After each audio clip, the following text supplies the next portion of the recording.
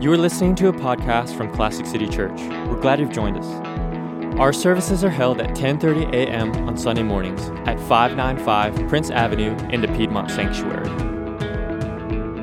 For more information, please visit www.classiccity.org. This is a sermon from Pastor Lee Mason.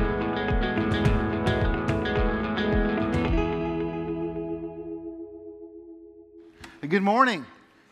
Good to see you. Good to see you. If you have a Bible, turn to Luke chapter 1. Luke chapter 1. We are Christmas enthusiasts around here. We love Christmas, and I love preaching on Christmas and about the whole thing. Thanks, Kate. Next week, again, just want to reiterate, just our Christmas calendar. Next Sunday, we will have our children's Christmas play. It's a great time to celebrate our children and what they're doing. And let me encourage you, it's always an outstanding morning. And I want to encourage you to come be a part of that. It's always a highlight of the year. After that, we'll have another Christmas message on the 17th. And on the 24th, on Christmas Eve, we're going to do just an evening service on that Sunday. It'll be at 5:30 here. Last year was a very powerful service. I want to encourage you to come be a part and bring folks to that. We're going to have a great holiday season. You know, when you preach on Christmas, I'm going to kind of let you inside what it's like being a preacher for a minute. One of the kind of interesting things about Christmas, at least for me as a challenge, is when you're going to do a Christmas message, you kind of have a little less ammo than on most other topics. You have there's two possibilities from the book of Matthew. You have like Matthew's genealogy. It's a great, powerful, profound genealogy. And then there's the star in the sky with the Magi. And then in Luke, you have, the actual birth narrative of Jesus being born. And then there's also in Luke, and what we're going to look at today are there's four songs, they call them canticles. There are four songs that are sort of hymns, celebration songs that surround the birth of Christ. And here they are in order. The first one is called the Annunciation. That is when the angel Gabriel came to Mary and announces to her that she is going to have the child Jesus. The second one is called the Magnificat, and that is basically Mary's response to that. She celebrates that. The third one is called the Benedictus. It is a guy named Zechariah, who's John the Baptist's dad, that when John the Baptist is born, for 6 months when he was, or 9 months when he was being developed, he couldn't talk, which I'm not doing a great job of right now either. He couldn't talk for 9 months. And when his son was born, he suddenly could speak again, and he bellows out it's blessed, so they call it the Benedictus, and he prophesies about his son and the way he will pave the way for the Christ. And then the last one is called the Nunc Diunitas. We'll talk about that on Christmas Eve. And it's when Jesus is brought into the temple, his 8th day as a human being, he's brought into the temple, and when he is there entering, an old great man of God named Simeon takes him and pronounces a blessing over him. And he begins that by saying, I may now depart. That's Latin for Nunc Diunitas. So we're going to look. So there's all these cool things, and I love these things. These four canticles, these four songs are basically ecstatic prophecy. They're poetic, and they're beautiful, and there's a real grandeur and a grace in the way they're said, but they are the Holy Spirit inspiring them, and they're not just, they're doing a couple things. One is they're describing Christ, who he is, what he's like. He's being described, and then they are prophesying what he's going to become. And again, this is when he was born. Luke is writing about this in about 60 AD, very early in Christianity, and so they make some pretty extravagant claims about what he's going to become in history. And so what I want to do is look at this passage in Luke chapter 1. We're going to start with verse 26. This is called the Annunciation. This is the first of these. This is the angel Gabriel announcing to Mary that she's about to have a child. In the 6th month, verse 26, of Elizabeth's pregnancy, God sent the angel Gabriel to Nazareth, a town in Galilee, to a virgin pledged to be married to a man named Joseph, a descendant of David. The virgin's name was Mary. The angel went to her and said, "Greetings, you who are highly favored. The Lord is with you." Mary was greatly troubled at these words and wondered what kind of greeting this must be. But the angel said to her, "Do not be afraid, Mary. You have found favor with God. Verse 31, you will conceive and give birth to a son, and you will call him Jesus. Verse 32 says, he will be great. You will call his name Jesus, and he will be great, and will be called the Son of the Most High. The Lord will give him the throne of his father David, and he will reign over Jacob's descendants forever. His kingdom will never end. How will this be, Mary asked the angel, since I am a virgin? The angel answered, the Holy Spirit will come on you, and the power of the Most High will overshadow you. So the Holy One to be born will be called the Son of God. Even Elizabeth, your relative, is going to have a child in her old age. And she who was unable to conceive in her 6th month will conceive. For no word from God will fail. Verse 38, I am the Lord's servant, Mary answered. May your word to me be fulfilled. And the angel left her. So here's what's happening in this whole story. There's, as we begin Luke's gospel, it begins with the angel Gabriel coming to John the Baptist's father. And he is in the temple, and he's a priest, and he's doing his duty. And an angel appears to him and tells him he's going to have John the Baptist, who's going to be the forerunner for the Messiah. And he doesn't believe it, so he loses his ability to speak. So he comes out of this temple where he's done, this room where he's done all these temple services, and he can't speak, but they know something's happening. But his wife, who is older, conceived, and it was very unusual for her to be conceived in that late age. And so she's in her 6th month with John the Baptist. So while she's in her 6th month, the angel Gabriel comes to Mary. Now Mary, unlike Elizabeth, is not an older woman who hasn't had a child in her adulthood. She's a teenager. She's about to be married to a young man named Joseph. Joseph was probably 18. She was probably 14. Very young. And the angel comes to her and announces to her, a 14-year-old girl, you are going to have a child, but not just any child. Your child is the child spoken of in the Old Testament, the one the Old Testament speaks about and hopes will come and we anticipate. They called him the Messiah. And what the Old Testament taught is that there was a leader coming, a ruler coming, who would be one of King David's descendants. And that ruler would bring about a kingdom that would know no end. He would absolutely transform the world. And what he would do in this kingdom is he would bring the presence of God in an amazing and a staggering way. The second thing he would do is he would wipe away the sins of God's people. Just wipe them away. The third thing, over and over again, the Old Testament talks about the Messiah doing is he would develop what I would call an internal spirituality. He would, the Bible says, write God's laws on people's hearts. And he would change the way people live. And the last thing he would do is, back in those days, Israel was the only monotheistic nation there was. The whole world was pagan, was trapped in polytheism.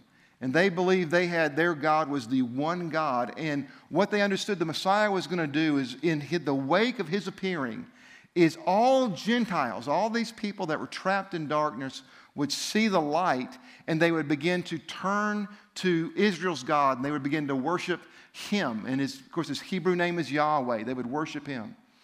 And so that's what is happening. And what this angel is saying to her is, this is who your child is. This is who he's going to be. Verse 31, you will conceive and give birth to a son, and you will call him Jesus, and he will be great. And then the angel summarizes these prophecies about the Messiah.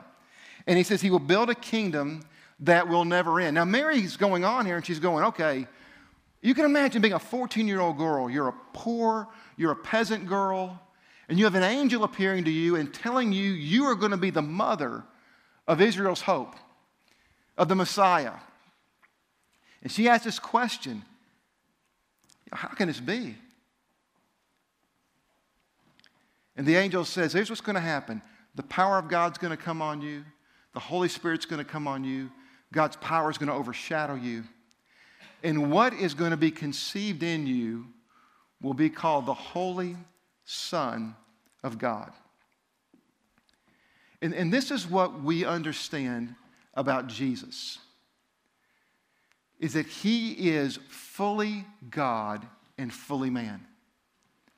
That in her womb, something extraordinary happened. God became human. He gestated for 9 months in the womb of a teenager. He became a human being. And here's why that's so important. We understand that what Jesus was here to do is to reconcile God and man. He was going to bring together God and man. And he does that by the fact that divinity and humanity are brought together in him, fully and completely. The Nicene Creed, when they wrestled with this thought and how this could be, they came up with this understanding of Jesus. They said, Jesus Christ is God of God, light of light, God of very God. That's who he is. He is Israel's God becoming a human being. The Bible uses a couple terms to describe this. One is called fullness. Now I want to illustrate to you what the Bible says when it talks about Jesus being the fullness of the Godhead in bodily form. It simply means that everything in God, in the container is poured in this. Everything. Fullness. Everything that made God God was poured into Jesus. He lacked nothing. He was fully and completely God. Another way the New Testament describes Jesus is it calls him the image of the invisible God. Yesterday afternoon, a lot of us watched a football game, didn't we? On a TV. A few of us here were actually at the game. And I'm really proud of you for being here this morning, by the way. You're a good dad. But here's the thing. Yesterday, when I am watching the football game on TV, I am seeing an image. I am seeing the exact football game that happened in Atlanta, in the living room in Athens, Georgia. Am I not? There's not a football game in Atlanta going on between Georgia and Auburn where Auburn wins and Georgia loses. There's not a game going on there where Auburn doesn't score the first touchdown but Georgia does. There's not a game going over there where our great young running back doesn't break a long 60-yard run to put the thing away. Everything that happened in Atlanta happened on my TV set. It is an exact representation. It is that exact game transferred to a different plane, a plane where I can see it and enjoy it, just like those that were actually there. It's no less the same game. And this is what Jesus is. It is God who is eternal and infinite and immaterial, transferred to a temporal, limited, corporal flesh plane. He became flesh. He became human. It is an awesome, incredible event.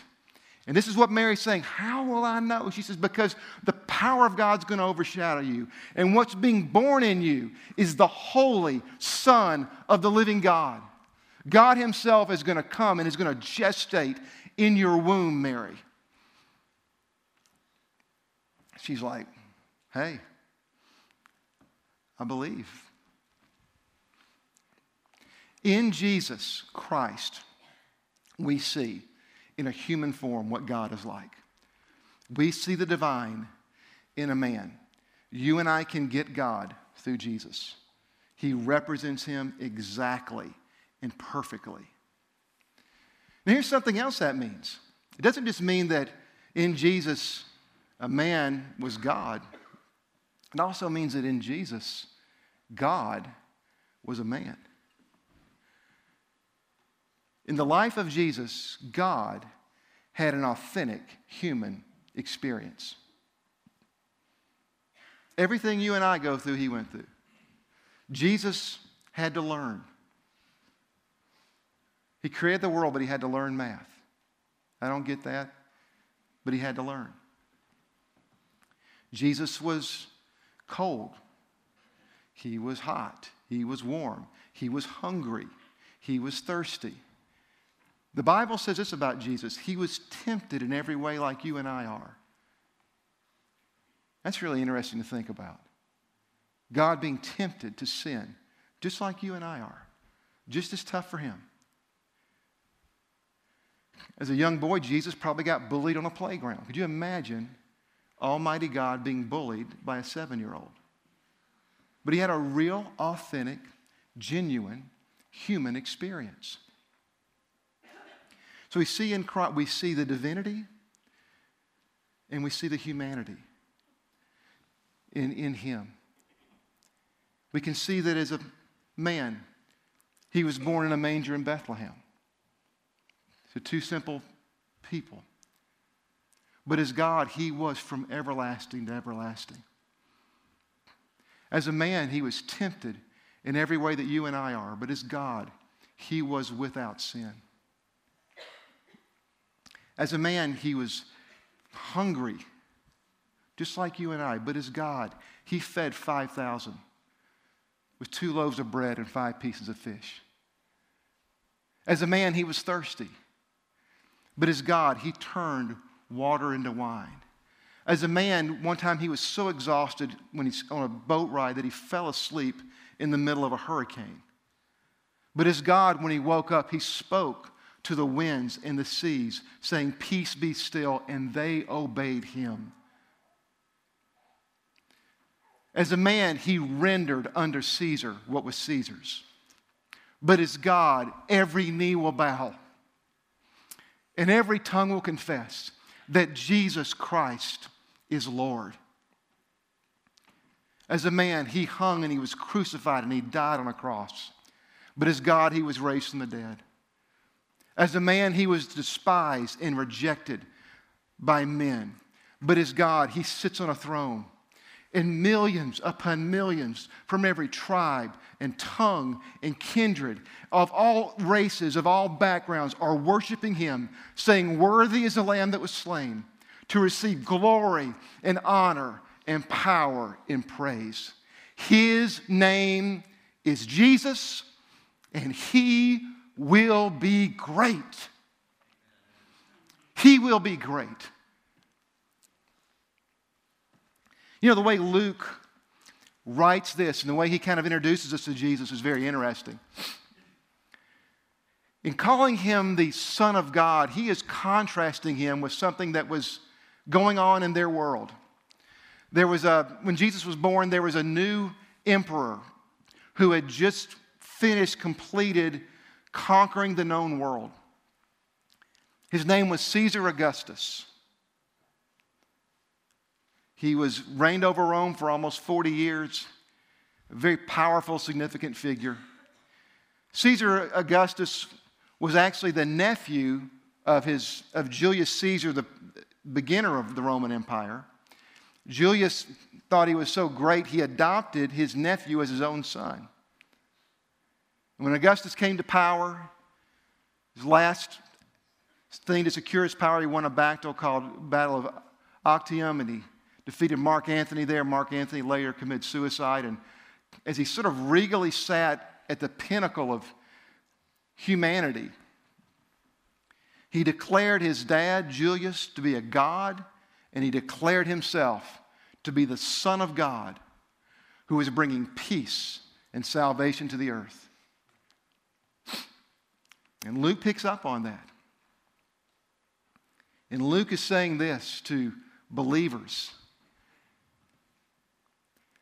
that man reigning in Rome is not the Son of God. He is not the one that's going to bring salvation and peace to the earth. The real Son of God is born to two teenage paupers in a sheep stall. He's going to grow up in a country. He's going to be a poor kid. But he is the real Son of God. Now, if you look at that on the surface, you're kind of going, are you kidding me? I've got to choose the Son of God. I have a guy who has literally just conquered the world. His last enemy was crushed and committed suicide. And that's him, and I'm going to choose a poor kid with two teenage parents who can't even find a decent place to be born. It looks that way. But let me tell you what the real view is. That little baby in a manger created the world that Augustus Caesar thought he ruled over. That little baby decided how tall he would be, what color his hair would be, what color his eyes would be, how long his nose would be. That little baby created this planet, and it was spinning at 1,100 miles an hour. It moves 30,000 miles an hour around the sun. That little baby created that. When we see who Jesus is, it is no wonder that today Caesar Augustus is most remembered, the king of the world in Jesus' day, is most remembered for what is said of him in Luke chapter 2, verse 1, that he just happened to be the guy in power when Jesus was born. He is literally no more than an afterthought in the story of Jesus Christ. That's all he is. That's all he is. The month of August is named after Caesar Augustus. Time is split over the birth of this great king. He will be great. He will be great. There is none like him in history. When Charlemagne was ruling, he made this comment about empires and about kings, and he was thinking about his conquest and the empire he was ruling over. And he said, there is one ruler greater than me, and it's time. Time diminishes the impact of every accomplishment, of every achievement. Just time wears us all out. Time is king over everybody. Every ruler, every empire in time diminishes and is forgotten. But Isaiah talked about a king who would come. The government would rest on his shoulders. There would be no end to the increase of his reign or of his peace. In 1941, the world was in a war that was so pervasive and so brutal and so devastating, they literally called it World War. World War I. It was bloody, it was demonic, it was evil. People were slaughtering one another. In 1914, on the Western Front, there was two huge things dug out. One was on the Western Front. One was full of, one side it was Germans. They were the bad guys fighting. And they were fighting against the Belgians and the French and the English who were in the other. And this had become a very bloody front. It was no man's land. It was very bagged up. And anyone who got out and tried to cross the 100 feet to invade the other literally was shot. And the whole in between these two dug-in areas was full of just dead bodies of Germans, of Belgians, of French, of English. And it was going on. And what happened in 1914, on Christmas Eve, they started singing hymns, Christmas hymns, about Jesus. One side did it, and the other side did it. This bloody battle, they start singing hymns about Jesus. And as they keep singing and they keep worshiping,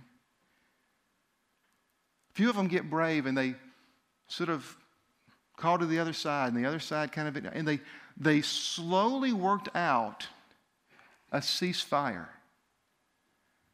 literally walking over the dead bodies of their slain compadres. They worked out a ceasefire. And they held each other's hands, and there's letters about this. They held each other, and they would sing Christmas carols in their different languages. They buried their dead.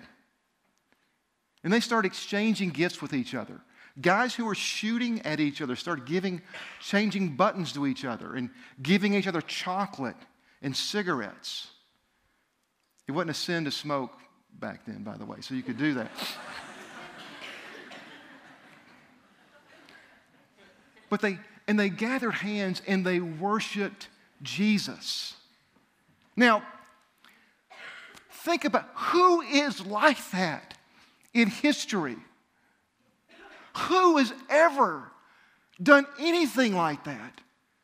1,900 years after you were here, World War I, the most intense part of the battle, you stop a war for a day, but you stop a war because guys want to worship you and honor you and respect you. There is no one like him in history. His name is Jesus, and he will be great. Napoleon said this, I know men, and I tell you, Jesus Christ is no mere man. The gap between him and all others that have ever existed is an infinity. Men like myself and Charlemagne and Julius Caesar, we build empires, but we build them on force. Jesus Christ has built an empire on love, and today millions would live for him and would die for him. And then he said this, history knows no conqueror like Christ. History knows no conqueror like Christ. And as we approach this season, I think it's just good to sort of set our hearts around a posture of awe of who Jesus is. That in this can be a campy story if we make it a campy story. Or it can be the most awesome event that has ever happened in human history. God became man. He had an authentic, genuine, human experience in Jesus. And that man, born in poverty, born to a teenage mom, raised in ignobility, ascended to a place of greatness no one else in history ever knows. When we say the phrase, King of Kings, there's no doubt who we're talking about. That's who he is. And I want to encourage you, if you're here today and you don't know him as your Lord and Savior, and I want to encourage you to consider doing what millions have done. Received him as Lord and Savior and had their life changed.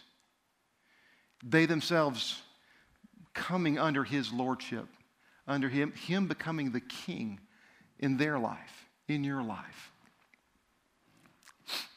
You know, there's a story written about a guy named William Dix, and he was a guy who over 100 years ago was 29 years old, and he got a bad disease and was dying.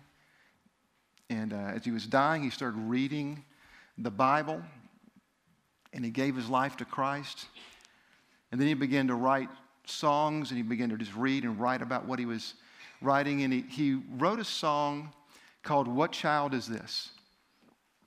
Great Christmas hymn. And the last stanza says this. It talks about how great he is, talks about his death on the cross in the second stanza. The third stanza just talks to you and I. And it says this, so bring him incense, gold, and myrrh.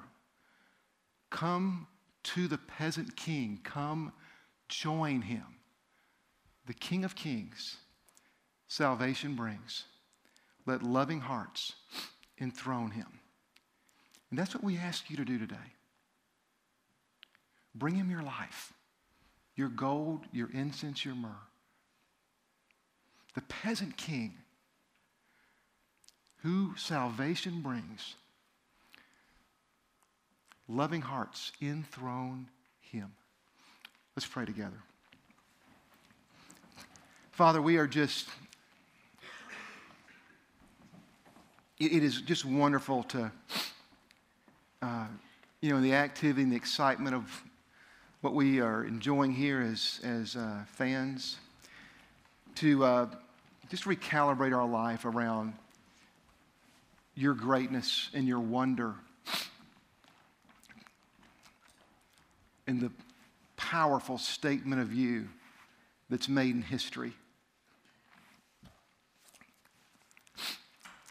That you're not just a religious fluke that happened and has grown out of control. You are our God, become flesh. And you bring salvation to humanity. And I pray that we would, with our full hearts, join ourselves to you, the King of Kings, the peasant king who brings salvation. Father, as we receive communion, we pray that you'd make the power of the incarnation very real, very near to us. And I pray that you would just guide us to have a very Christ-centered, majestic Christmas season. And we pray this in Jesus' name. Amen. Thanks for listening to this podcast from Classic City Church. We hope that together we can honor the greatness of Jesus by growing spiritually, living authentically, and participating in his purposes. For more information or more sermons from Classic City Church, please visit www.classiccity.org.